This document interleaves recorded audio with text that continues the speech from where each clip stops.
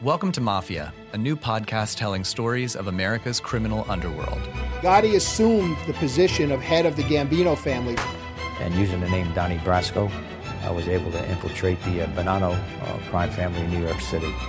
Bugsy Siegel is an American mob legend. One man changed the whole texture and landscape of crime in America. Listen to Mafia every Wednesday on Apple Podcasts or wherever you get your favorite shows. Welcome to Travel First with Chris Coleman and Alex First.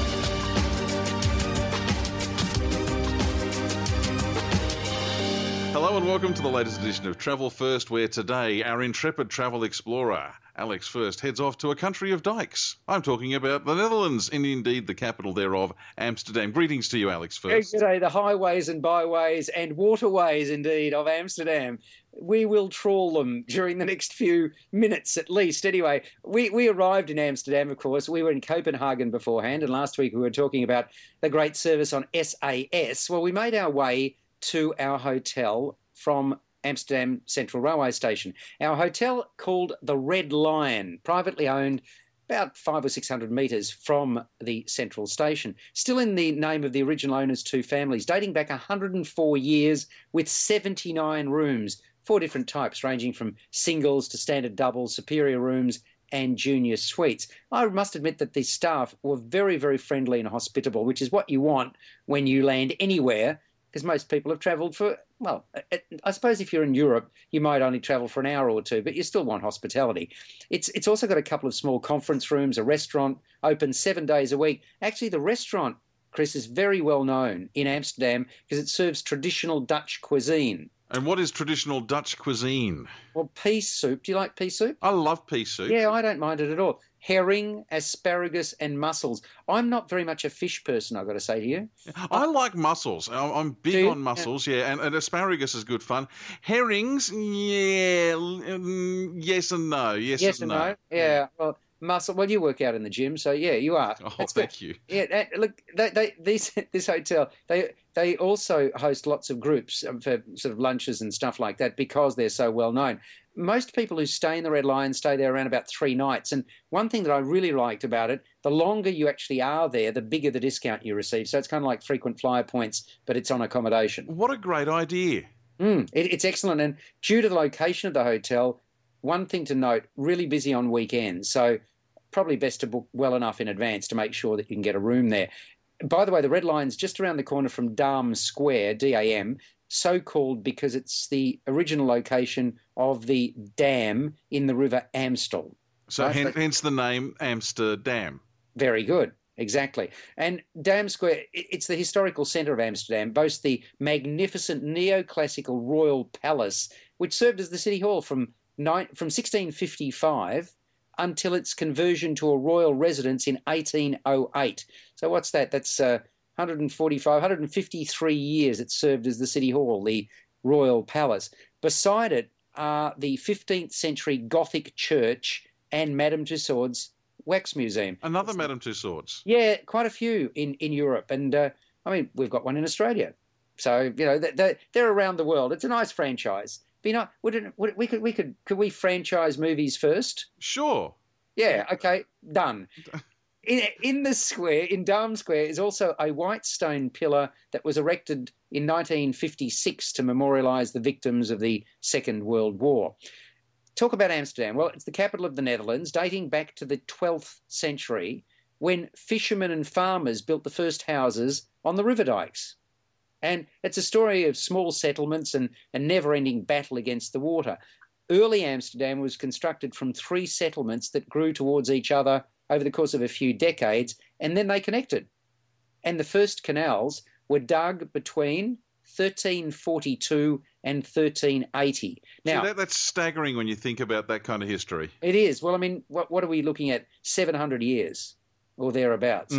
Now, okay, I actually don't want you to Google this. I'm going to, a question without notice, how many canals, because you talked about the dikes, how many canals do you reckon there are in Amsterdam? I have no idea. Dozens, hundreds. Yeah, 165. That's a lot. It's a lot of canals, but there's even more bridges. 1,281 bridges. Well, if you think about it, you're going to need bridges to sort of get over canals in various spots. So what did you say, 165 canals. So yeah, if you went 9 bridges or 8 or 9 bridges over each one, for each one, makes sense, yeah. Because otherwise, I mean, maybe you could walk on water, but most people can't, so they need to get across. Do they still use the canals as a way to get for your regular Joes to get around the city, or has land transport sort of supplanted that now? Look, I wasn't there long enough to actually find that out. But okay. I really don't know the answer, but about just over 800,000 people live in Amsterdam, and if you extend that out into the metropolitan area, the number grows to 2.3 million. Most of the people, I would have thought that they use not cars, but they use bikes, because nearly 60% of the population cycle every day. Well, with that many canals, and in all seriousness, canals, of course, are different from rivers, because canals, they are flat. There is no or very little water flow in canals, so the city itself would be largely flat, so ideal for cycling. Oh, it's wonderful. And look, the number of bikes, to give you some idea, it's fast climbing towards 1 million bikes. Right, I mean, bear in mind, just over 800,000 people live there, so it's kind of like more than a bike per person. That's a lot of bikes riding on dikes. Yes, indeed. And while bicycle riding's a way of life for the Dutch, and bikes and bike riders are absolutely everywhere, you know the other thing that's everywhere? Cheese shops. Cheese shops and cheese tasting. Cheese shops? Yeah, I mean... Blessed are the cheesemakers. Yes, and what we found interesting is that the cheese is not only magnificently presented, but it's not refrigerated. Right?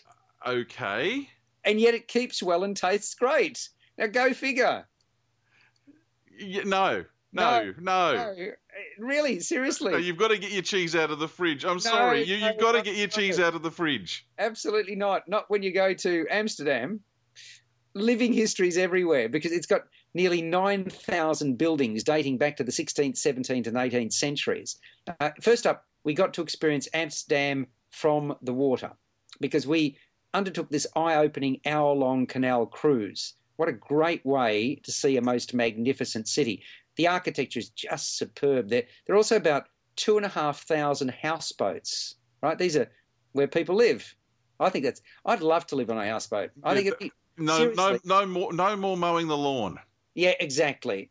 I mean, I just think it'd be a wonderful existence. But anyway, a lot of people do. 2,500, as I say, and many people choose to travel around on bikes, but I reckon if you can get a waterway, a trip on the water when you get there, that's probably a great introduction. I couldn't think of a better one. And in the afternoon, we then walked to the square in front of the Royal Palace to admire that, and to the nearby church known as the New Church, even though it dates back to 1410. I was about to say, how new is this new church? Oh, yeah, it's only 600 or 700 years old. That's all right. No, I'll get them done under the Trade Practices Act later. Yeah, exactly. It housed quite a fascinating African exhibition when we were there. The new church was built because at the time the old church grew too small for the expanding population. So that's a reason to create a new church. And these days it's mainly used as an exhibition space, and hence the exhibition on Africa while we were there. Did you get to see the old church, or is the old church long gone? No. I didn't see the old church, so no, we didn't. Okay, all right. But I mean, this space, by the way, the new church is also used for organ recitals, but it's still the site of royal investitures and royal weddings. So we didn't see any of those, unfortunately. But, we could have stuck around. Yeah, you might have to wait a while. Ever so slight. Yeah, that's true. And then we walked around several of the picturesque little streets alongside the canals just to soak up the atmosphere. I mean, again, take a boat trip, then sort of walk along the canals, and you take in the ambience of Amsterdam. Just absolutely lovely. We decided that one of the first things we wanted to do was to visit Anne Frank House for what was one of the most affecting museums that I'd ever been in. Because through her diary and photographs and recreations, and you actually see her diary, and small vignettes on film, it's the story of Anne Frank, born on the 12th of June 1929, and her Jewish family, and how they lived in hiding for more than 2 years to avoid deportation by the Nazis during the Second World War before somebody exposed their secret. And only the father, Otto, survived.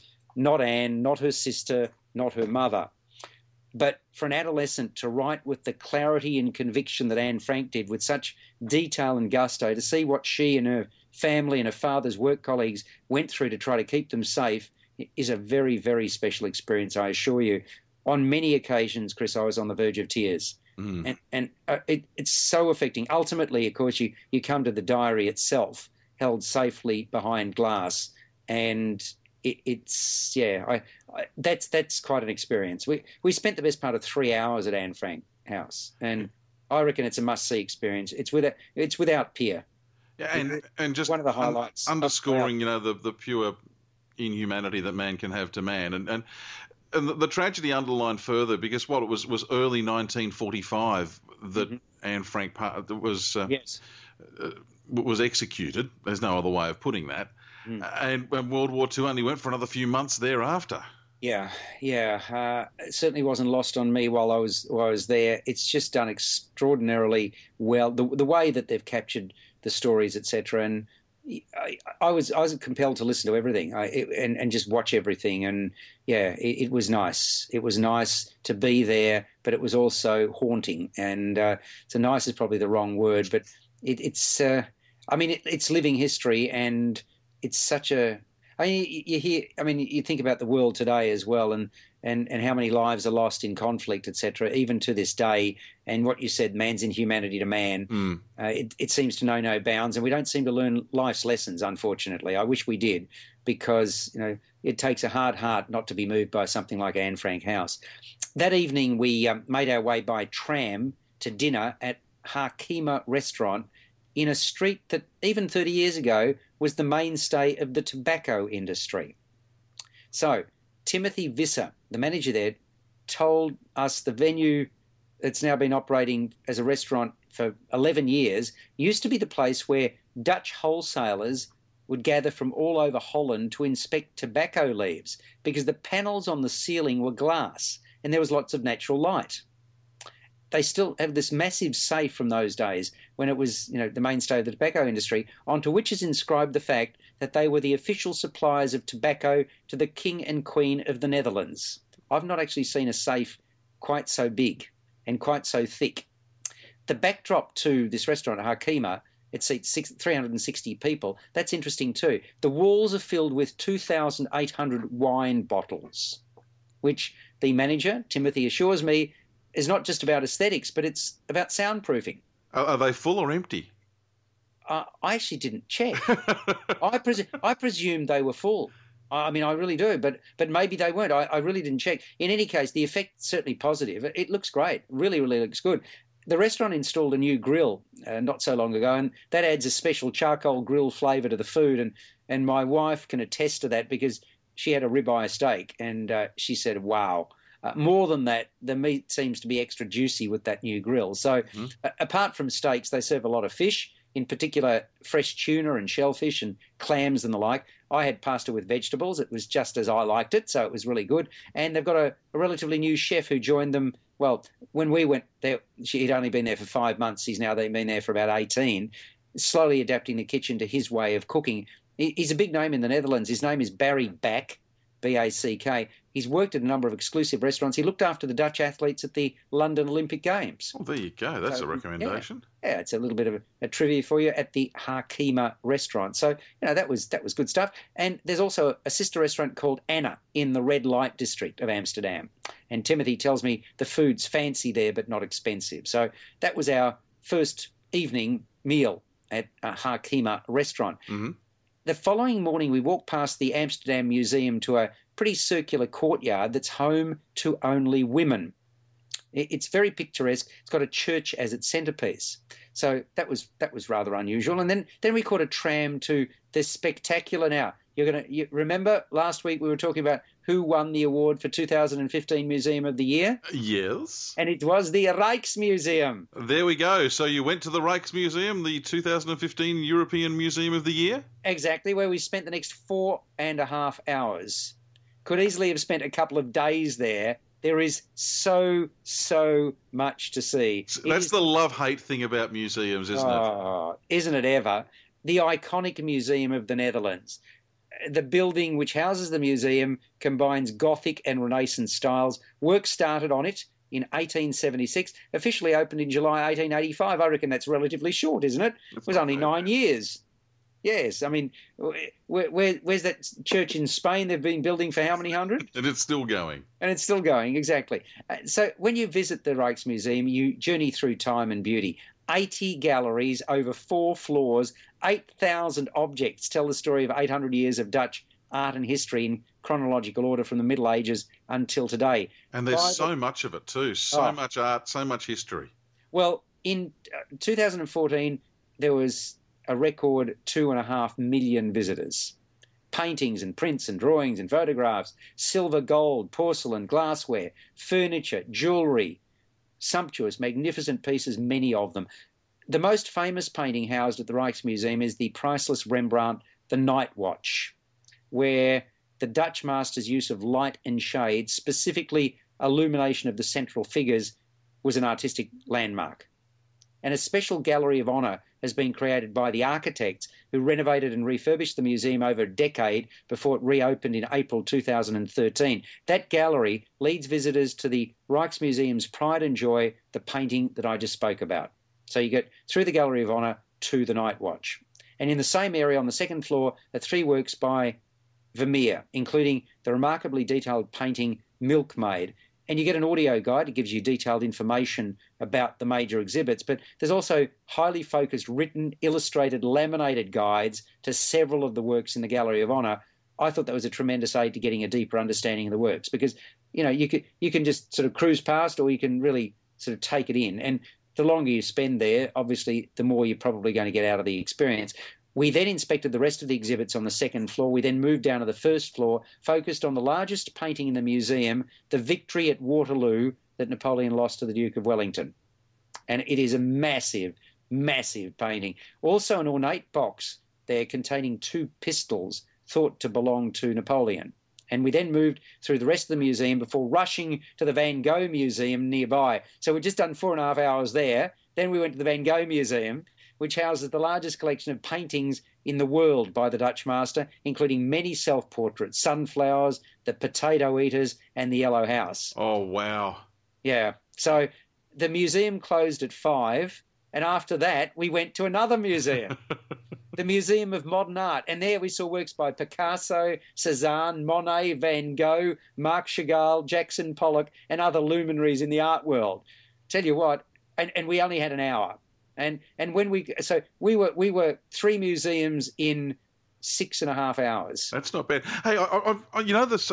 You've raised something interesting there. When you get somewhere, and you get to a tourist destination that is normally going to take more time than they're open for you to get through. Mm-hmm. Because this happened to us in San Diego, and I mentioned this because it was interesting. We got to San Diego, we got to the USS Midway, the aircraft carrier, which has now been turned into a museum. Yes. Now, we got there and they said, look, you haven't got enough time, really, to get around the whole thing today. And I said, you don't know how fast I can move. But they said, what we do, because we get so many people who don't see enough on the first day, on your way out, if you like, you can get your ticket stamped and you can come back tomorrow at no additional charge. Now, it's the first place, it's the first museum, and I've been to a lot of them, it's the first museum I've ever been to that does something like that. Isn't that a great idea? Oh, I think it's terrific. And I'm sure there are others that do it, but it's marvellous because, yeah, you do feel at times that you are time poor, no question about it at all. And it depends on how many days you've got in any places. We had, again, limited time in Amsterdam, so we had to sort of make sure we got through as much as we possibly could. And then we usually try and ask, well, where are the highlights? What should we see? And, I mean, the staff are very, very helpful in that regard. But after being all museumed out that day, we had dinner at an outstanding fish restaurant which serves fresh fish daily called Lucius, which the year we were there, which was 2015, celebrated its 40th anniversary. And Jeffrey, the manager, had been there for 35 years. Can you imagine that? In the one restaurant. He had 4 stints at the restaurant. And in 2014, Lucius was voted #1 restaurant in Amsterdam for its Dover sole. Wow. And I said to you, I don't have much delights in fish. I did have a large 600-gram serving which I savoured with Nadine, and it was melt-in-your-mouth magnificent. It really lived. I can understand why it won the award. I'm not a big fish person, but this was great. Really, really great. And by the way, Lucius is named after the Latin word for a predatory fish, the pike or pike perch. The original owner sold it to one of his employees about 10 years ago. So, I think that's a very nice thing to do. Very, very, very popular. So you better book a day or two in advance. They're open 7 days a week from 5 o'clock to midnight, seats 84 people. And by the way, Nadine also had oysters for starters and a glorious tangerine cream, white chocolate and macaroon dessert. So my mouth's watering. I can't say anything. My mouth's watering too much. It was delish. And as I say, you know what? I like fish that don't taste fishy, if that makes any sense. No, well, I mean, I know. You're not a big seafood eater. I'm not. But I really, seriously, I'm not just saying this. I loved the Dover sole. It was absolutely magnificent. Really, really strong. But there are a lot of seafood aficionados out there. Even if you're not, it's absolutely worth going to Lucius. Really, really enjoyed it. The following morning, we sent a bit of stuff back to Australia, and this is something to be aware of. It depends on which European city you go to as to the price that you're going to be charged. And there can be quite some differential. And some places, they charge you by the kilo. Others, you can get sort of if you're more than 10 and less than 20 kind of thing. So just be aware, because, you build up stuff. And we were away for 8 weeks, Chris. So, if you're buying stuff, it's inevitable you're going to have to send it back. You might even want to do, before you travel, you might want to sort of Google and find out the price of. I found generally we were trying to sort of gather about 20 kilo parcels and send them back, because we found that to be most cost effective. I would also add, and I've just been reading in one of the papers in recent days about people sending stuff back to Australia from Italy. I would not recommend posting anything from Italy going from. Now, look, I have no personal experience on this. I'm just going from some stuff that's been in the Sydney Morning Herald in recent times that. Items posted from Italy to Australia can take a very long time, indeed may not arrive at all. So, just something to throw into the mix there. Well, we packed 18 kilos, right? We sent 18 kilos back to Australia from Amsterdam, and we put it into this large, long, rectangular cardboard box. With insurance, it cost us about $180. So I thought that was quite reasonable, to be honest. It's certainly a lot cheaper than excess baggage on an aeroplane. Oh, absolutely. I mean, 18 kilos, that's kind of like a suitcase, isn't it? So $180. I thought that, and it arrived, it was quite timely. There was no issues. That afternoon, we caught it. So we sort of took all this stuff to the post office. That took quite a bit of time, etc. That afternoon, we caught a train from Amsterdam to Haarlem, Haarlem, and we paid €5, sort of 10 cents each for the 20-kilometre rail journey. I thought that was extraordinary, right? So it was really, very, very cheap. Located on that's about $10, not 10. I said 10, 5. It was €5. No, it was less than $10 for the 20-kilometre rail journey. Located on the River Sparne, Spaarne, population of about 150,000. Haarlem's the capital of the province of North Holland, and it's been the historical centre of the tulip bulb growing district for centuries. And it bears the nickname of Flower City. The New York neighbourhood, by the way, of Haarlem in Manhattan was founded by Dutch settlers in the 17th century and was originally called New Haarlem. There you go. So you've got Haarlem in Amsterdam, or near Amsterdam, and you've got Haarlem in New York. And the name apparently means wooden place on high sandy soil. It was first mentioned in the 10th century, became a fortified town by the 12th century, then a residence of the Counts of Holland. And at the end of the Middle Ages, Haarlem was a flourishing city with a large textile industry. It also had shipyards and beer breweries. Now it's just this wonderfully preserved city, dating mostly from the 17th century. Centre's certainly compact enough to comfortably walk around. The focal point is the Market Square, where you find buildings like the Renaissance-style Town Hall, the old meat market, the old fish market, the 13th century City Guards headquarters, and the Gothic-style St Bavo's Church, named after its patron saint who died in the year 653. Oh, geez. Another epic piece of history. Well, the church was built from 1370 to 1538, so they took their precious time about that, didn't they? 1370 to 1538. And the church and the tower stand 76 metres tall. Interestingly, the floor of the church consists entirely of gravestones. Okay. Of which there are about 1,500, the oldest dating back to the 15th century. So, at 4:15 in the afternoon, we walked into the Golden Tulip Lion Door, a hotel established about the year 1810, just a couple of hundred metres from the Central Railway Station in Haarlem, which first opened in 1838 to accommodate the passengers of the first railway in the Netherlands. The building, by the way, where we arrived dates back to 1908. The Golden Tulip Lion Door, where we were staying, 3 floors, 34 rooms, including a couple of junior suites. It's also got 3 meeting rooms that accommodate 25, 50 and 140 people respectively, and the larger and smaller rooms can be joined to accommodate a conference of a couple of hundred. The restaurant serves breakfast, doubles as a lounge area during the day, a bar at night serving drinks and sandwiches and snacks. We had a tour guide who was there to meet us and took us on an hour-and-a-half walking tour of Haarlem. And I've already mentioned it's got about 150,000 residents in town. It was gently paced, quite a contrast to the hustle and bustle of Amsterdam. Heavy fog had descended on Haarlem by the time we arrived, so it gave the town quite a surreal feel. We felt like we were stepping back in time. Again, the great architecture in the old town made an immediate and positive impression. It's got loads of charm. It's really quite different. So it's amazing, 20 kilometres away from Amsterdam, and yet a totally different feel. So from the railway station and City Hall to a white drawbridge dating back to the 16th century, to magnificently manicured residences just for elderly women, to a rebuilt and stately windmill, and the churches and monuments. Like Amsterdam, Haarlem also has canals. And incidentally, I've spoken now a couple of times about women's residences. These are almshouses, ALMS, almshouses, so picturesque and tranquil. They date back centuries, and although now very, very fashionable, they were originally designed to bring comfort to the poor. And the first of them was established in the 12th century. Later, church councils established almshouses because they considered it their religious responsibility to provide a form of housing for the needy. So that's the history of almshouses.